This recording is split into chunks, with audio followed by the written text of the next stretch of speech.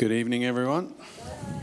Tonight's Bible reading comes from Acts chapter 12, verses 1 through 25.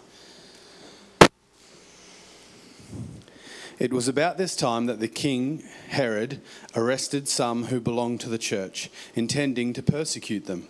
He had James, the brother of John, put to death with the sword.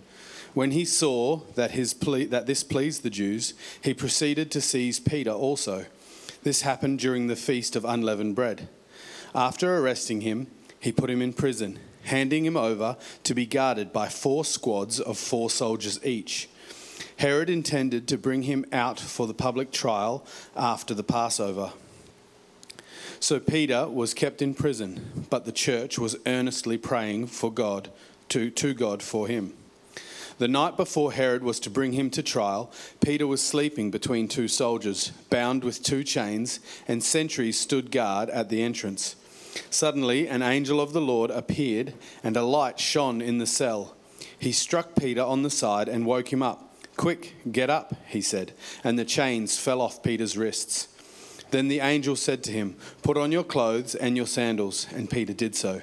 "Wrap your cloak around you and follow me," the angel told him. Peter followed him out of the prison, but he had no idea that what the angel was doing was really happening. He thought he was seeing a vision. They passed the first and second guards and came to the iron gate leading to the city. It opened for them by itself, and they went through it. When they had walked the length of one street, suddenly the angel left him. Then Peter came to himself and said, "Now I know without a doubt that the Lord sent his angel and rescued me from Herod's clutches and from everything the Jewish people were anticipating." When this had dawned on him, he went to the house of Mary, the mother of John, also called Mark, where many people had gathered and were praying. Peter knocked at the outer entrance, and a servant girl named Rhoda came to answer the door.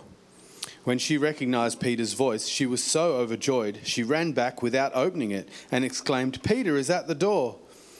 "You're out of your mind," they told her. When she kept insisting that it was so, they said it must be his angel.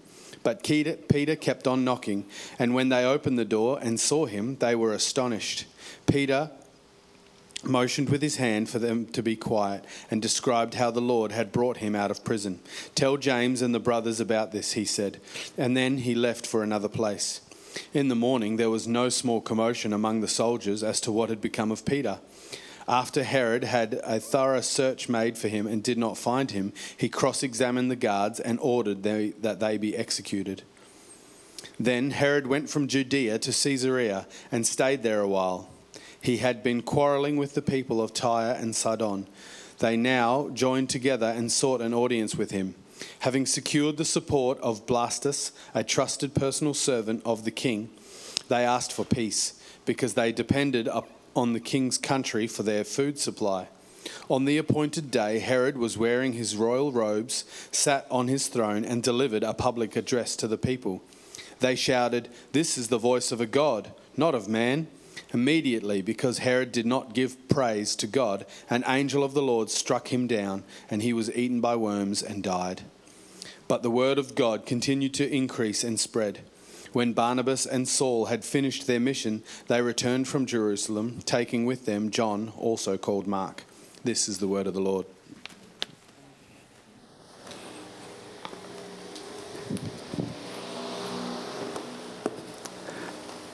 Thank you, Adam.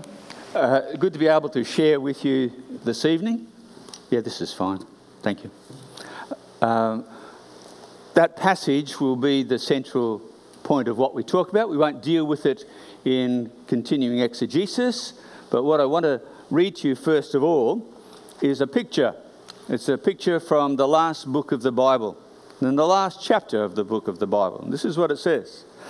"Then he showed me a river of water of life, clear as crystal, coming from the throne of God and of the Lamb. In the middle of its street, on either side of the river, was the tree of life, bearing 12 kinds of fruit, yielding its fruit every month. And the leaves of the tree were for the healing of the nations. There will no longer be any curse. And the throne of God and of the Lamb will be in it. And his bond servants will serve him, and they'll see his face, and his name will be on their foreheads. and there'll no longer be any night. And they'll have no need of the light or of a lamp, nor the light of the sun, because the Lord God will illumine them, and they will reign forever and ever. By means of introduction, the reality is we don't live in that world yet, do we? We live in a hostile world, a world that is against the things of God. That threat to the Christian life can be external, as we saw and had read to us from Adam earlier. Or it can be internal. It can be the fact that you and I, within the life of the church that we may be part of, or Christians are part of, will receive from it what is ungodly leadership. You hear on the news some of the challenges that exist in churches where ungodly leadership has ruled when it shouldn't have. What happens in churches is that sometimes the world's way of thinking, of doing things, permeates, and it doesn't remain or become what God intends it to be. Has anyone ever been hurt by someone else in the church? No one. Why is that? Because we live in a hostile environment, and worldly contamination impacts what should be the reality of God at work within us. And the church is under threat by doctrinal error. How many different churches exist in this world? Different forms and shapes of that. Because somewhere along the line, we move from the truth of what God says to what someone says about what God says. And it becomes a focus. Some of you haven't faced real opposition yet because you live in an environment which is conducive to peace. And that's a good thing. But I want you to be aware that you will face opposition as you continue in your Christian journey if you haven't. Because you'll live in a world in the midst of opposition.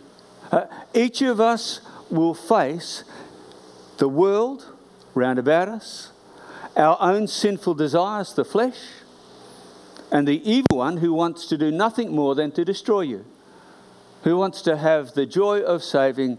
Look at you. You called yourself a follower of Jesus and you are bankrupt. You have failed him dreadfully. The challenge that we're going to look at from this passage is how will you respond? Who is in charge? And that is an incredibly important question for you to keep asking yourself, just as I do every day. Who's in charge of what you choose to do?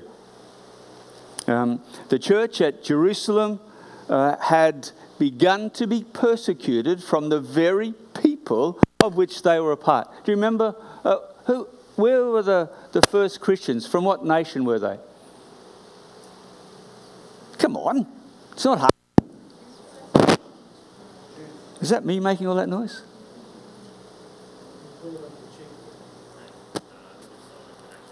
On the inside?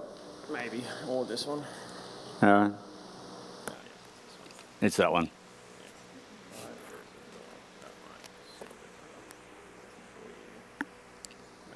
I don't know. No, that'll do.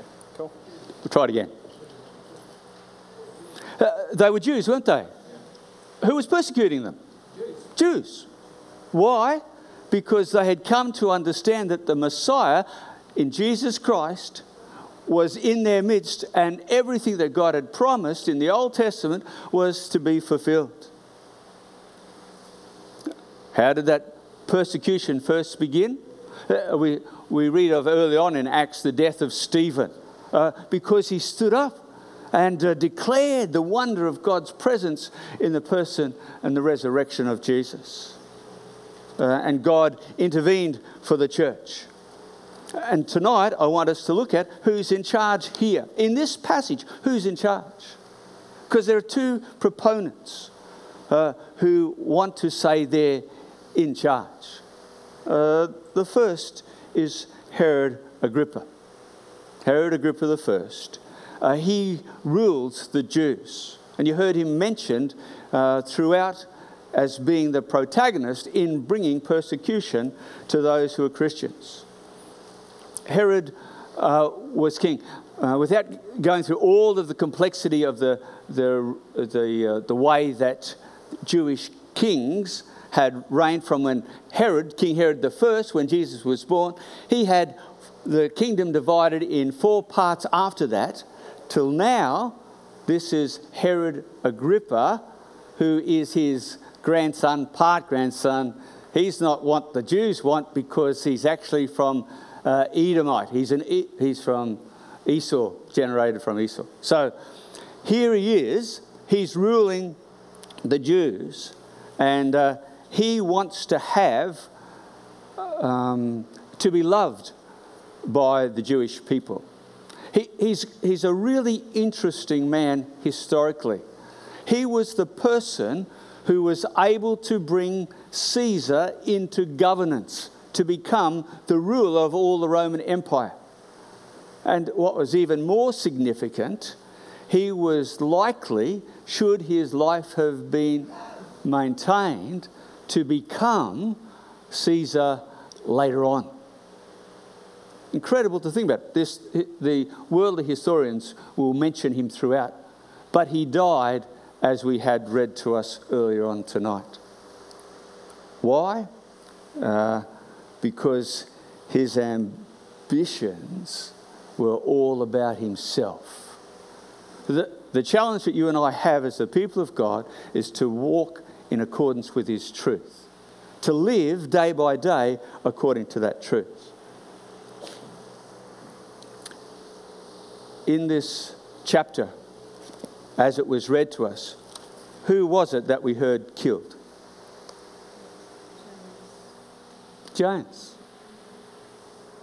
How many people were with Jesus on those really close, intimate times where no one else was there? Jesus and 3 people. Peter, James, and John, the 2 brothers. So one might assume that Jesus loved him. Agreed? He was very close to him. And yet here it is, in the midst of this circumstance, he dies. Not just died, killed by enemies of Jesus. By the God who manifested his life in Jesus Christ and able to have victory over the whole world, and he dies. Where is the love of God revealed in that? So the questions of people are often seen that way. And so in this story of what's recorded in Acts chapter 12, we see something that you need to learn as I keep on learning. That I can trust God to do that which is good for me, no matter what the circumstance might be like. You got me? Some of you know my personal story. Some of you know that my first wife died instantaneously at 22. Some of you are older than that. How could that be? And yet you probably don't know that my second wife, Susan, should have died twice already. But she didn't. You see, our life is in his hands. Your life is in his hands. How you respond to what happens in your life is an indication of whether you trust God to do that which is good for you, even when it feels rotten. Does that make sense? I don't know how many of you have had really rotten stuff to go through yet. But I guarantee when you live in a hostile world, in a fallen world, you will experience pain. It won't always work well for you. In this passage, we see something that divides us to see what God is able to do when it seems impossible. His word says he's able to do exceeding abundantly beyond all that we ask or think. So trust him to do that which is going to be good in your life. Let me read this to you and look from it. These couple of verses. When he saw that it pleased the Jews, he proceeded to arrest Peter also. Now it was during the days of unleavened bread. When he seized him, he put him in prison, delivering him to 4 squads of soldiers to guard him, intending after the Passover to bring him out before the people. So Peter was kept in prison, but prayer for him was being made fervently by the church of God. There's an allegory that some preachers make of Peter's situation. Everyone know what an allegory is? All right. So it gives you an image of what his physical circumstance might mean spiritually. He was guarded. Satan likes to stand watch over every young person, wants to prevent them from escaping. He was bound with 2 chains. We are bound with our sin, bound in such a way that we can't even sometimes break our habits before we come to Christ. He was asleep in a state of inactivity, insecurity, and illusion. In the spiritual sense, every sinner is asleep, not aware of what God wants to do for them. He was in darkness, like the night of sin. The blackness of midnight had settled over Herod's prison. He was naked. You might have recognised that when that was read. What do you have to do after his chains fell off? Get dressed. Naked before these guys, right? No way that he could hide anything. No way that he could stand or be active in a way that was with dignity. All sin leaves us naked before God. He was condemned to death. Those who don't know Jesus are condemned to death. That's the state of where I was in before I heard the good news about Jesus. It's his image of what is for those who are outside the kingdom. But I want to tell you this truth. God's in charge. God is in charge of this world and of all that will happen. So people pray and they seek his intervention. Why? Because they know God's power. God is able to do anything that he so determines. Our problem is knowing that which he wants to do. They recognise there is no other way for Peter to be made free. Can't happen by going and trying to overcome the jail. There's a story I heard as a young person that is really helpful for me. Can I share it with you? There's a young guy, big, strong guy. Tim, probably like you, you know. Had an axe, and he was great at using his axe. So he turned up one day to ask for a job at this logging camp. Got out his axe, all sharp, ready to go. Smashed the tree down in no time at all. And guess what happened? Says, sure, you can come and work. You can work for this week, and then we'll check you out. And so he came in, started Monday. Everything cut down quick as he was leading by the number of trees cut down. Tuesday, kept at it. Wednesday, Thursday, and the boss, the foreman, came and says, "You can pick up your paycheck on the way out today." And he said, "Well, I thought you paid on Friday."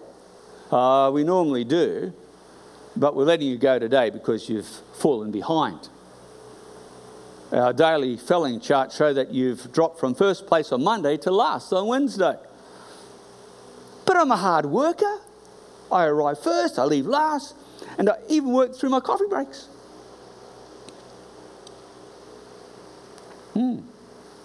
Have you been sharpening your axe? I've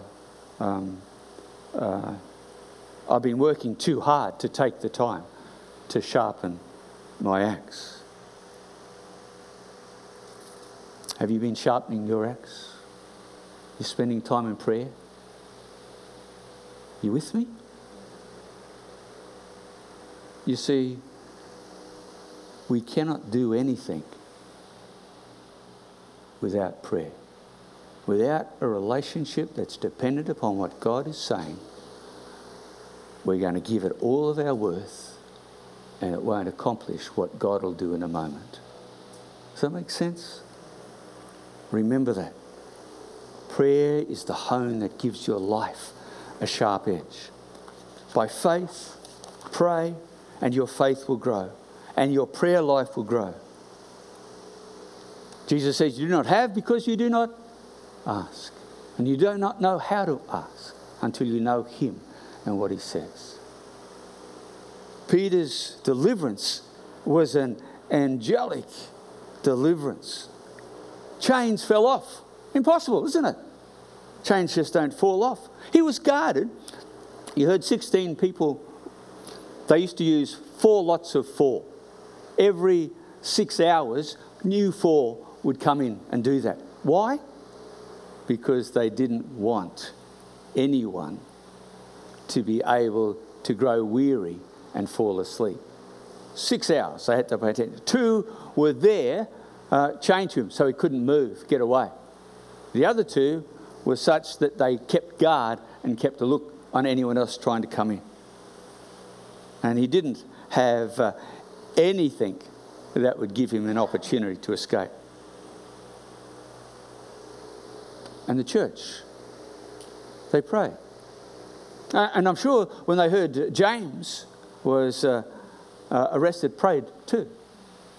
But in this particular occasion, God did something extraordinary because it was his purpose for the life of the church. All right? And what happens is the church is strengthened. That's the outcome of when God's purposes are fulfilled as people have prayed. You might not see it, but he does it. Do you remember what was read to us? Where did he go? Where did Peter head off to? The house of Mary, the mother of John Mark. You hear about him right at the end of the passage, right? The mother of John Mark. And you'll know that John Mark was Barnabas's nephew. Yes? Yeah. Okay. I want you to think of what life was like for John Mark. He had this great privilege to be discipled by Barnabas and by Saul and by someone else too out of this time. His name was Peter. Do you know of anything significant that John Mark did? Matthew, Luke, John. So this John Mark was the one whose name is for the Gospel of Mark. Peter goes to this place. Not to James, not the James who died, but James, the brother of Jesus, who was head of the church. Got it? And here he shares with them the victory that had come because they were willing to pray. No, they didn't recognise, at the start, Rhoda didn't recognise who it was. This can't possibly be Peter, he's in jail. It's got to be his angel. You see, they had a belief that each person had a guardian angel that looked like them and spoke like them. So when they heard that voice, this was what they thought. And because it couldn't possibly be Peter. But he showed the difference, didn't it? And Peter told him, let James know all about this. And then he went somewhere else. So he was wise about going to a safe place. Wisdom when they would start searching for him. God is in charge. You got it? Who's in charge? God is in charge. From this, if you learn nothing else but that truth, then you will have learnt an important thing for the rest of your life. What are the consequences of Peter's deliverance? Listen to it. Let's put it simply. There was no small disturbance. Verse 18. Now when day came, there was no small disturbance among the soldiers as to what could have become of Peter. Can you imagine? What's going on here? What's going on? When Herod had searched for him and not found him, he examined the guards and ordered that they be led away to execution. Why? Why were they executed? Well, two possible reasons. They were executed because, as far as King Herod was concerned, they shouldn't have let him leave. And if they were, however it happened, didn't matter, that was their responsibility, and they knew the responsibility. If a prisoner escaped, they were to be killed. So he had to get a story together to say that they were responsible for his escape, not that God did it miraculously. So here they were those who then had to be dealt with. So the lives of these men were lost because someone else thought they were in charge. You see, Herod is not in charge. He's not in charge of his own destiny. The last part of this chapter that was read to you deals with the situation where the people of Tyre and Sidon came to him and wanted to gain his favour because he was in charge, wasn't he? He's the king. He can provide them with all they want.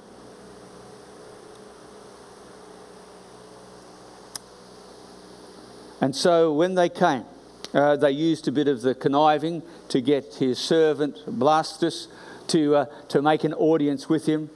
And having made an audience with him, this powerful king of this area, because as you heard read, Tyre and Sidon were dependent upon Israel for the food that they would eat. They needed to have his favour if that was to be the case. He, after this episode with Peter, went where he wanted to go. And as he went, he was the one who, I guess, was less than happy that the Jewish people saw that Peter had escaped and wasn't to be dealt with during that time of the festival of unleavened bread. So he went, but he went as one in bondage by his own emotions. He went and made a big show of himself, went with royal apparel. In another historical book by a guy called Josephus, he went in silver. And so when he came out, he was a great speaker, much better than any of us, much better than me. And he came in a way that they just bowed down and worshipped this great speaker and said, oh, this is the voice of a God, not a voice of man. A man that history says was destined to rule the empire. And what does God do? Despite all his gifts and all of his opportunities,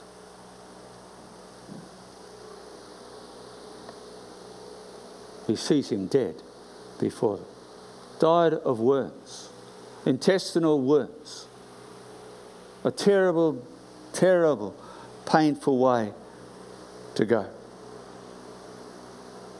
You and I would not want to put on the airs and graces. No one in our society does that.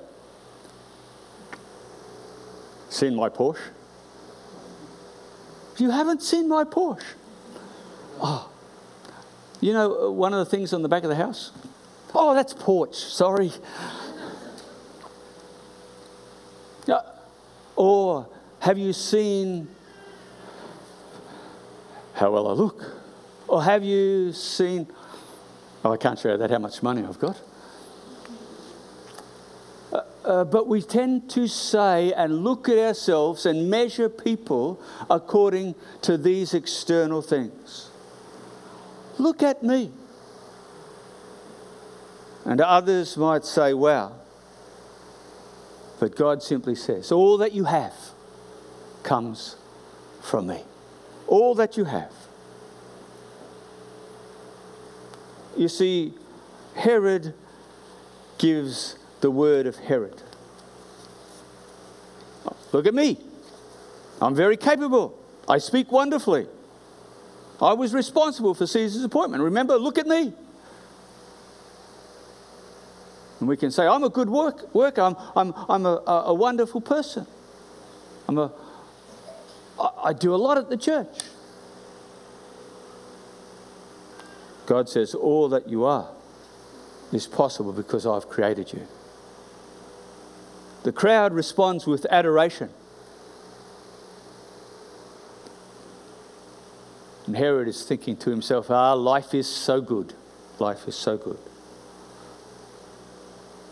And God responds with his power and takes away an enemy of the church. Took God's glory. You know what it says then? And the word of the Lord continued to grow and be multiplied. So who's in charge of our destiny? God is. Doesn't matter what you plan. Unless it's in accordance with the things of God, it will come to naught.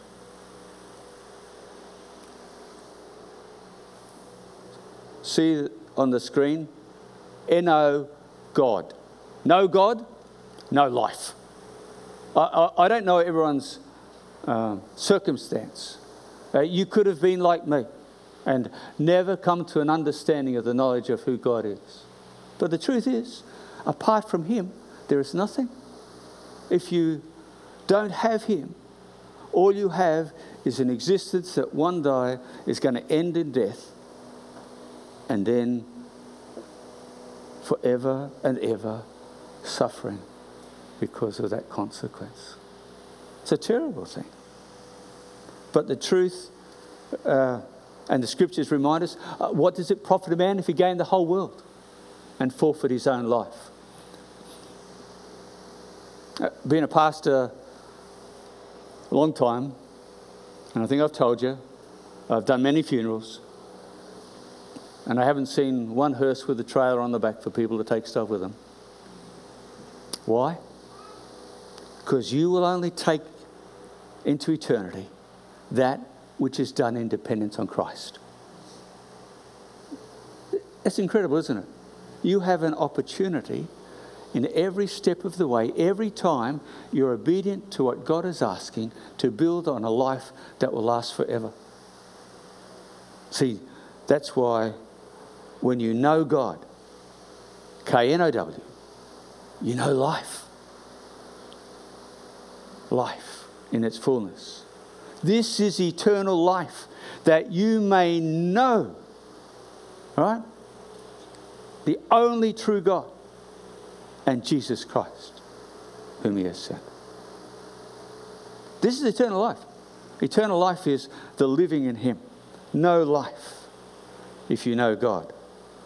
Jesus says, I have come that you might have life and have it more abundantly. As we conclude, remember who's in charge. Remember who's in charge. It's not the government. It's not your employer. It's not your family. It's God. Your destiny is in his hands, just as it was for Peter. Doesn't matter whether you come from a Christian family or you don't. Choose life. Choose life. Have you heard the punchline when you're at a funeral? What do people want to hear the most? Look, he's moving. So I ask you, are you spiritually alive? Are you moving? Are you alive to him? Doesn't matter that you come to service. It's whether you know him. Know him.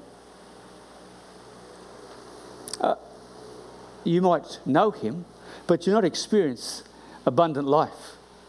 Jesus said, I've come not only that you might have life, but have it more abundantly. Can I tell you, for me, the simple way to do that is absolute surrender. Simply say, Lord, whatever. Follow wherever.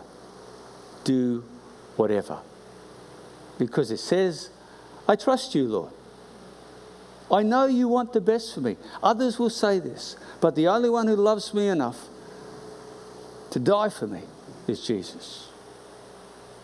Live the life, his life, and it will be revealed to all those round about you. And you'll make a difference to them more than you'll ever realise. Can I pray for you before we conclude?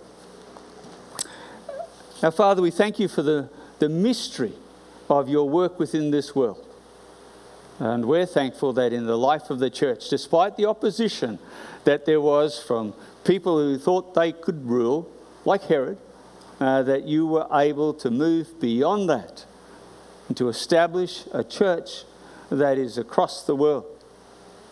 And despite the hostility of the world round about us, you continue to bring people to an understanding of the wonder of your grace and love for them. Help us, personally and individually, to be those alive to you. And may each one learn to walk dependent upon you, recognising that everything that we have is a gift from you. The breath that we have is a gift from you. Today is a gift from you. May we walk in a way that brings pleasure to you, our Father, in such a way that others know we love you and love them too. Pray that, Father, for the glory of your name. Amen. Have a week that's dependent upon him. All right. Bless you. There are no questions prepared. So if you want to get together and talk about stuff, what it means in your life, pray together. Wonderful. Up to you.